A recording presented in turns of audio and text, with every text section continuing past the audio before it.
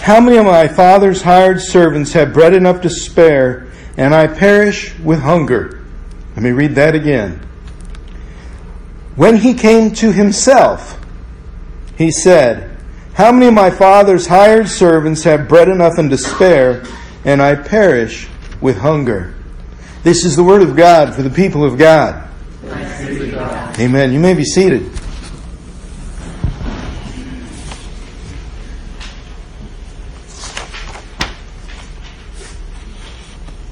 Have you ever heard the phrase, there are no atheists in foxholes? Do you know what that means?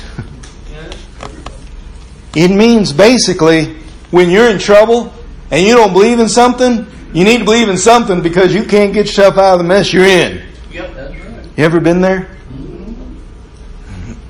Did you think that you could fix it? Ever been in a pickle so bad that you could never become an uncucumber again? It means in the moment we need something to help us that can actually do something about it, right? I heard one guy say, he was talking about it, who was in the military. He had a friend who was an atheist, and when they were in the foxhole, he borrowed a Star of David, a Nazi swastika. He borrowed a Celtic cross, a crucifix, another cross, and a couple other things. And he said, what are you doing? You're an atheist. He says, man, I got to believe in something now. And so he said, I got to believe now. It's time for me to believe in something, and I can't do it. If there's no God and He can't help me, that's all right. But if there is one, I don't want to get Him mad now. It also means at those moments when that happens, we have to let go of ideas that we think can help us on our own accord and begin to reach for whatever can help us survive. Sometimes survival creates belief in God. I got a question for you, and this isn't going to be a difficult question, I believe. If, and I'm saying if you made a New Year's resolution, how's that going for you? Anybody make one? Anybody say, I'm not making it because I can't keep it? Yeah. What about your Lenten pledge? Did that go well? Did you keep it up after Easter? Are you good at making changes in your life that last? It's an honest question. I don't expect you to shout, yeah, or Just answer that to yourself. You know, it's not something that you have to answer out loud. But are you a good decision maker? I have to tell you, my sons either got it from me or they just came about it some other way. But we have a tough time deciding what we want to buy or what we want to eat off a menu. I don't know if it's because I have some traces of ADD or what, but I do know this. If I have more than two choices, it takes me a while.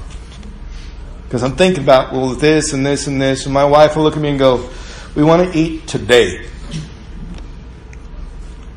My sons will go to the store and look for something to buy, and they will look at everything and decide that they can't make up their mind. So are you a good decision maker where you can just make a decision and you're comfortable with it? I've had to learn over the years that I need to make a decision, and if it's not good, remake it. You know, you can make a new decision and let go of the old one. Did you know that?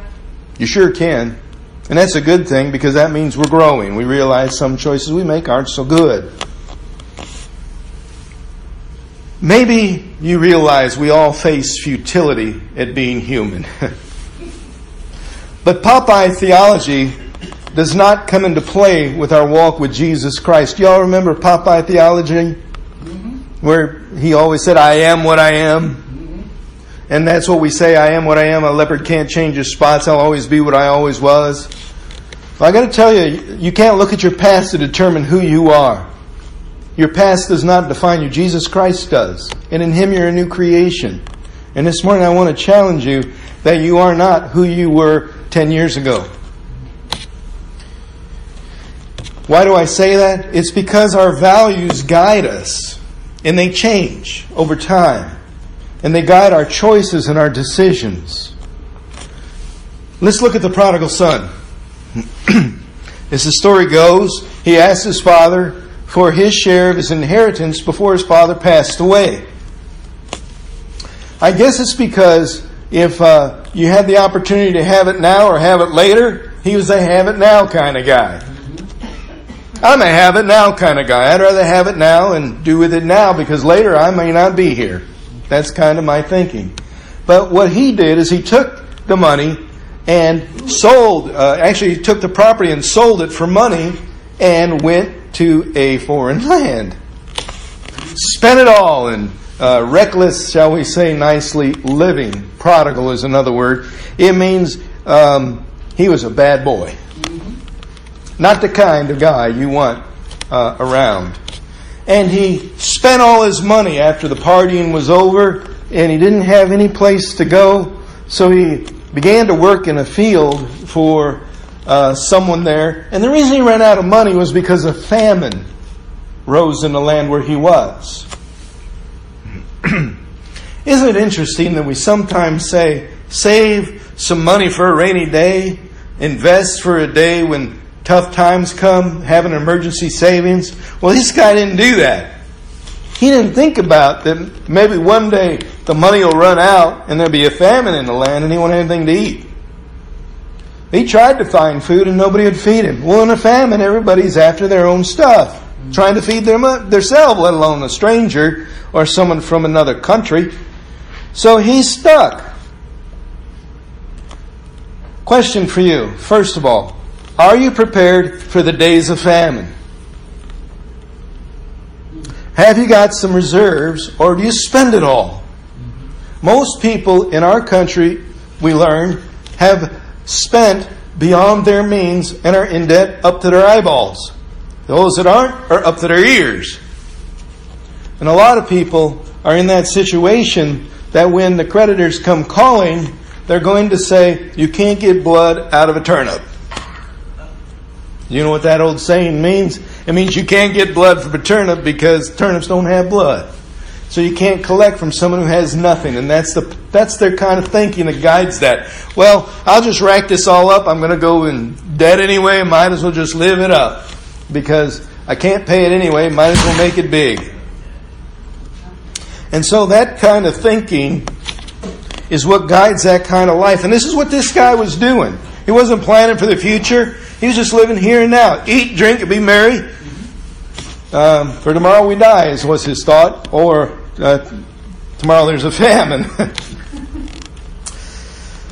So he begins to feed pigs, corn husks, things like that, leftovers.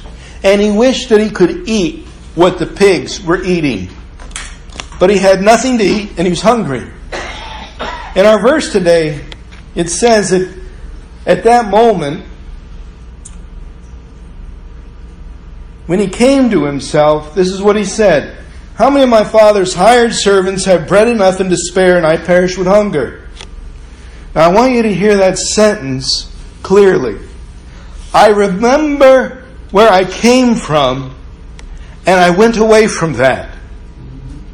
I started here and let that go for a different set of ideas about life. I'm a different person than I was as a child, so I wanted to explore the world and be who I was. But I remembered that even those in my father's house who were serving and feeding the animals had plenty to eat. Here I have nothing. So in his mind he remembered one thing. The love of his father toward all in his household. He wasn't experiencing that where he was. Nobody gave him anything to eat. Hunger will do that to you. It'll make you desperate. But the phrase says when he came to himself. And I want you to look real carefully at what that means. One person said this, that he had on a nice party coat and a tunic and a shirt and pants and shorts and undergarments. And he sold his party coat first so he could eat. And then he sold his long pants so he could eat. And then he sold his inner coat so he could eat. And then he sold his shirt so he could eat. And he sold his shorts, so all he had was his undergarments so he could eat. And he looked down trying to find something else on his body, and he came to himself. And he was already selling himself for feeding pigs, and so he couldn't sell himself more. But he came to himself, is what it says, his skin and bones. And here's what happens in that moment. And it's a very creative way to say this. There comes a time in life when you have to face yourself as who you really are. Not with any attachments, not with family values, not with what you know, not with how much you own, not your value as a person or property-wise, not your social connections, but just you facing yourself. You see, he had never really understood who he was. He never understood his identity as a son of his father. He thought that this other way of life was better. But what happens is his values changed. What mattered to him changed. But when he got back down to where he had nothing, his core values of I'm loved by my Father did not change. But that core value had to be there, that I'm cared for. But he also realized that he had thrown that relationship away. And in his thinking, he said, I would rather be a servant in my Father's house than perish in a strange land where nobody knows me. That's a value statement. I would rather than this. This is more important to me than what I'm doing now. Values make up what we decide to do in a given moment. And I want to share with you a little bit about values this morning. Our values start when we're young. We inherit a lot of them from our parents. They may or may not be good values, but we tend to see our parents as wise, and we believe what they say. As we enter new relationships, as we get older, we learn if our core values actually work. Some family values don't work in society. We ask ourselves, are these values, in the way I understand people, making my relationships healthier out in the world, beyond my family? Are they taking me closer or further away from the things that I value for my life? And the truth is, we can adopt and internalize new core values. You see, we have an innate sense of values and personal preferences. We don't necessarily think about, well, this is why I'm doing this. We just value it. But those desires get hidden away when they conflict with society's demands. Like, for example, you may have a desire as a child to do artwork or dance or act, but a parent might be urging you to be a banker or a doctor or something that makes money and is profitable. You ever heard that story before? I'd love to be a singer, and your parents go, okay, but what are you going to do to make money? Be logical. So those desires can conflict with perfectionist or worried parents. Now, maybe you never had that experience where you or your children desire for your life or their life was different than yours. But I do know this. When I think about my children, I want them to do something that's going to help them pay the bills. They want to pursue things, that's great. But please don't forget to pay the bills along the way. That's a parent, right? Now a child's going to go, well, this sounds fun. Let's do it. Sooner or later, when rent comes due and you have no place to stay if you don't pay your rent, all of a sudden you realize, I got to pay the bills. That's something we don't get born with. We learn that over time. So today, I have some things for you, and I'll have them for you after the message. They're core value exercise. I've got about 20 of these for those who would like to do this. It helps you decide what your values are. And once you learn what your values are, you can see why you make what decisions you make. So this will help you do that. And for those who want more, I've got 4, I think, of these extra ones that go a lot deeper, that want a whole lot more. And if you want a whole lot more, I also want to sit down with you and help you understand your values and how they affect your life. And so if you get one of those, I need to know so that I can help you with that one, okay? But I have these available so you can determine and understand how your values run your life. I was at a house one time, lady now no longer with us, when I was pastoring down in Georgia. And I went into her house, and I'm not telling you this is right or wrong, but on her living room wall, which was about 10 feet wide, about 6-8 feet high, and then on the other living room wall, about the same size, were pictures of family. I know her values, don't I? Pictures that were there for years and years and years, just kept adding pictures. Her value is family. She loves her family. So when I talk to her, what do I talk about? Sports? No. I talked about her family and all the different folks in the pictures. And we connected that way. But we see people's values by what they spend their time with or their money with. If you ever studied value or morals, you'll understand a couple things I'm about to share with you and why it's relevant to our story of the prodigal son. Kohlberg was a psychologist, and he said that infants have little or no moral sense because they're not born with an understanding of the nature of human relationships. Obviously, babies are born. They don't know much of anything. So that's called pre-moral, pre-value age. At their elementary age, which is the first major stage in life, it's called the pre-conventional stage. These kind of children are extremely selfish in their orientation. They think in terms of what will most benefit themselves. They respond to power and authority and think of morality as a matter of following rules so not to be punished. That's pre-conventional thinking. A lot of folks keep that as they get older.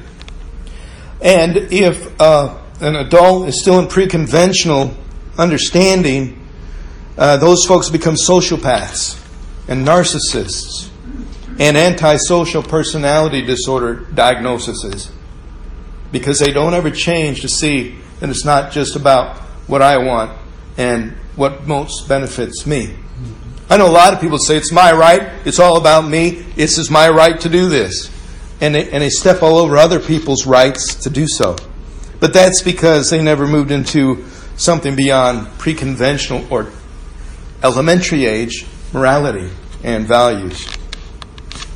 But when you move into conventional, you see things in terms of duty. To do what's necessary to promote the greater good. Well, let's all get along. You hear this in school. Let's all try to get along. Help everybody. Share. All these things are part of conventional morality. Let's be nice to one another. You'll hear that. Act your age, not your shoe size. I've heard that one. But with the time I had a size 11 toddler shoe or whatever it was, and I was only 4. So I was acting my shoe size, I think, not my age. But if you think about it, you can see the different ways people live that out. People in this age, they want to obey the law. It's all about the law. I know a state police officer who says if you're going over the speed limit, you broke the law and you're going to get a ticket. There is no yes, you did or no, you didn't. If you broke the law, you broke the law. And he got a reputation around southern Illinois of he would give his mother a ticket. And he did. For going a mile an hour over. He said, you broke the law. You could have gone slower. And she said, son, I'm your son. He goes, and you broke the law. That's a very moral, conventional way of looking at it. Duty is duty. Law is law. It's black and white. That's how people see that. And they want to gain other people's respect and admiration. This is why this comes along. I'll do it the right way so you'll admire me, you'll respect me, I have integrity. All that stuff comes from that. And the thing about it, though, is most adults never achieve post-conventional morality, which is the last stage of it, of growth. Because to get there, something has to happen. You have to throw off your sense of duty to what others want and reinvest in higher principles. Things like honesty, reciprocity, and social welfare. Start thinking about the need of society and community rather than just your own and your immediate family. These folks become willing to take unpopular stances. And they make unpopular decisions because those represent the right and holy or godly thing to do. That it's right to do this. Regardless of the cost to themselves, this is the way to do it.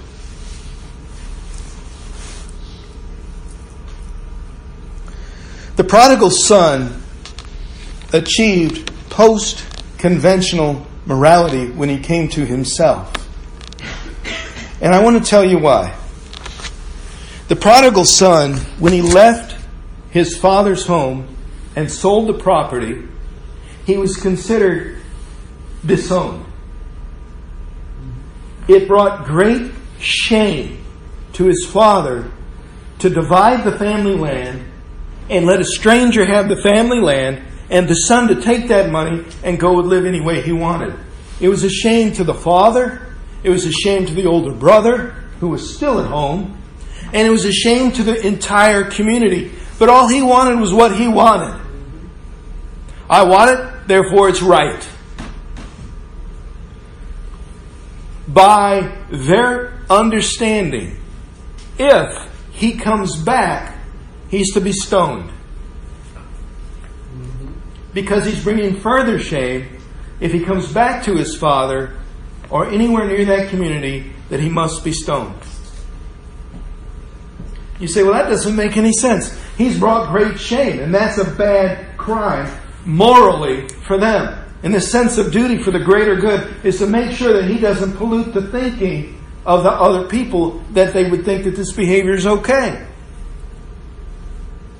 So, when he says to himself, I'm going back to my father to be a servant, he realizes it's at the risk of his life. Hear me.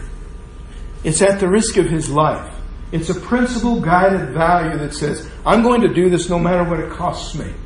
But he has something else hanging in the balance. I'm going to die here too. Maybe there I'll have a chance. Here I know I'll die. There I might not. You understand, he's making a very unpopular decision based on a circumstance. But he also realizes that all he's got is himself.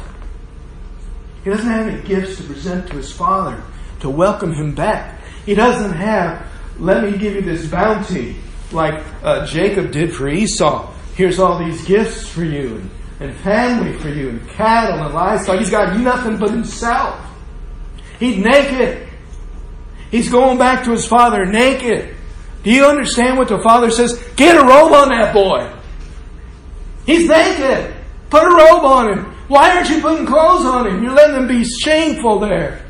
He's already shamed. He shamed me. But he's realized that he knows where home is now. He's come to himself. He's naked before me. And he says, I'm broken.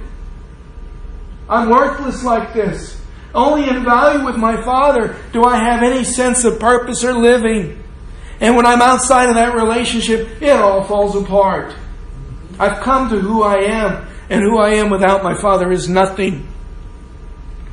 Please understand that the Father in this story is our Heavenly Father. That without Him we are nothing. As children, young children, we believe without our parents we are nothing. But he realized without his father's love and family relationship, it doesn't matter. You see, when we place our value on what we do, who we're connected with, or our family, or money, or fame, or anything else, we've begun to see that our value and our worth is external. that of ourselves we don't matter without those things. But what happens when all that's stripped away? Can you see yourself as distinct and separate from the trappings of stuff, of your identity, and anything else you can think of that isn't just you? Would you be accepted vulnerable and naked and penniless? Would you be? Do you have value then? It's how they sold slaves. This little piece of cloth on their body. Nothing else.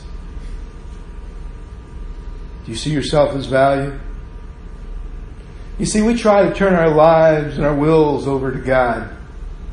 And we come to the altar, we give our life to Christ, and we say, take my life. But we're not successful at keeping that going all the time. We're human. It's not Popeye theology to say that either. It's not because you are what you are. It's because you are a human being, and God has designed us to need Him. And sometimes we try to do it without Him. And we keep changing our mind. God, I need you. No, I don't. I can do this. No, I can't. But those moments between those decisions can be quite long. We talk ourselves out of our good resolutions shortly after January 1st at midnight. 01.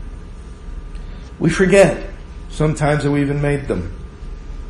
We fall back into old destructive habits of mind and thinking. It's because our values haven't changed to the higher values. The ones that require sacrifice. But let me tell you this morning, all you have to do is make a decision.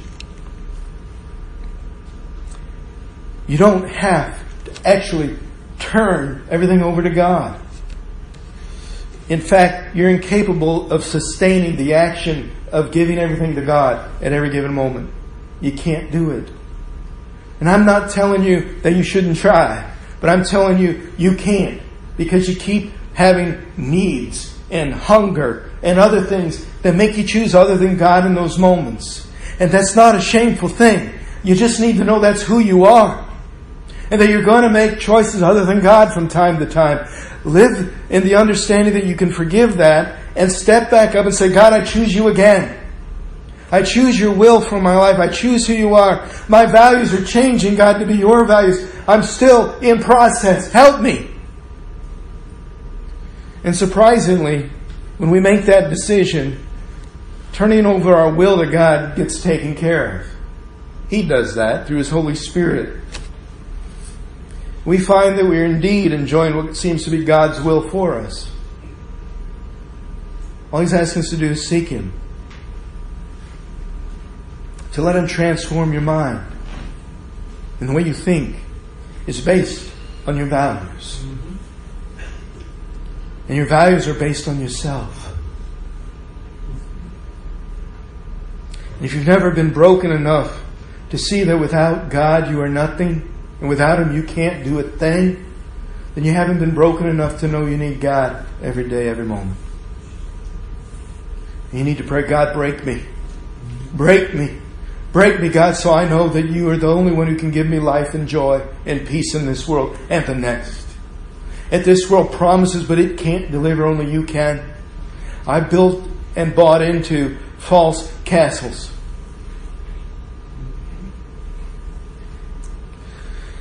The secret here, and it's no secret, is in making the decision as often as you need to for Jesus Christ. I choose you, God. I choose you. You can decide daily, hourly. For some of us, it's every 10 seconds. God, I choose you. Oh, I forgot again. I'm choosing you again. Whatever it takes to keep your choice lined up with the value of Jesus Christ in your life. It takes time. You're not born with it. You're not as a child with it, an adult with it. It's another level that only the Holy Spirit can manifest in you. It's when you stand, even when it's unpopular, that having done all to stand, you're still standing for it. That you speak out for social injustices because you were in those situations. I imagine this prodigal son who comes home and maybe he builds up his kingdom a little bit. in his father's home and welcomed there and has some wealth.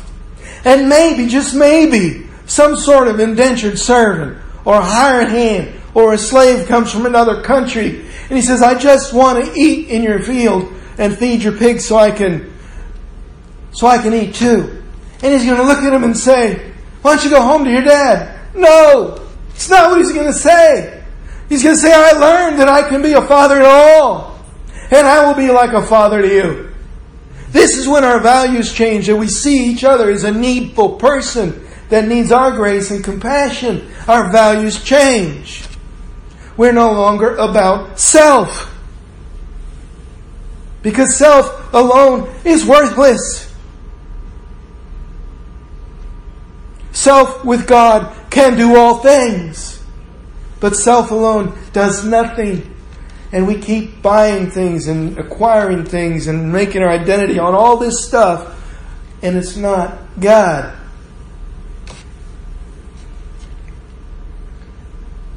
We can in fact rely on God every time we need help, and usually that's the time we call on Him.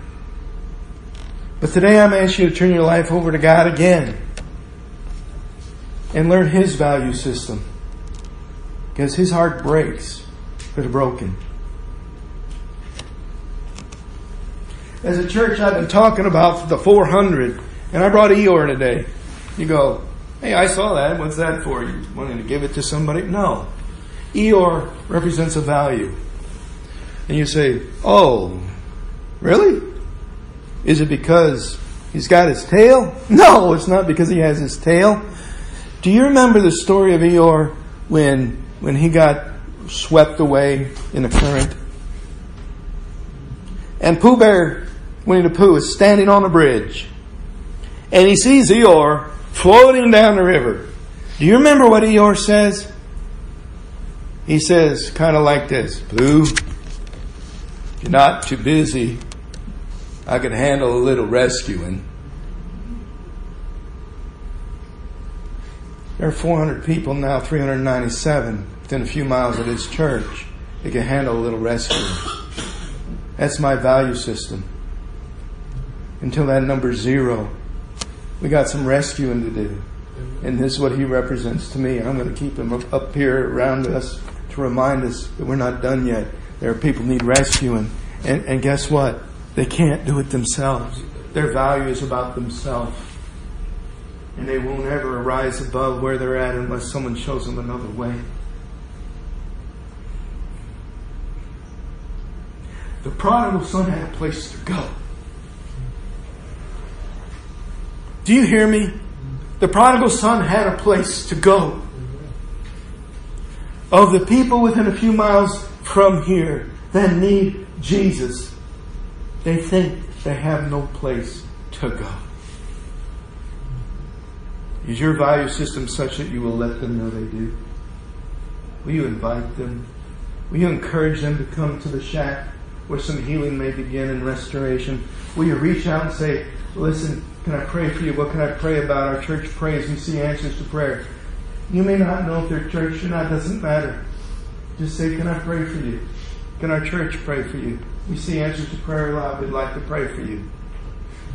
You might say, that makes me uncomfortable. Your value system will make you uncomfortable when it changes because it's new. But it's not your value system. You're using it as God's now, isn't it? Well, let me put it to you this way. If it makes you uncomfortable, think about Calvary. That's not uncomfortable. That's painful. I can handle a little discomfort for what Jesus gave me His life, which is a whole lot of hurt. Scripture says you have not had to suffer to the point of bloodshed. You have not. You're still living. So a little discomfort's okay compared to that, isn't it? What are your values? I brought some value identification sheets to help you find out. And then let's go from there. Is it about self? Or is it about Jesus Christ? That's the question I leave you this morning. Would you pray with me? Heavenly Father, Your grace is so great, Your mercy never ending. And we need it, Heavenly Father. And it's broken down to we're just flesh and blood, dust returning to dust. In between it's a matter of moments. We're either going to live and love or we're not, but your Spirit breathed into us gives us life. And that life can give life and hope to others, Heavenly Father. But we have to choose your way over ours. Your way over the world. Your way over things that make sense to us compared to what you say is the truth. Heavenly Father, that battle in our mind may rage, but the Word says very clearly that those who seek me will indeed respond to me, and you will find me when you seek me with all your heart, and I will prosper you in your plans at that time. But Heavenly Father, we've been looking for prosperity.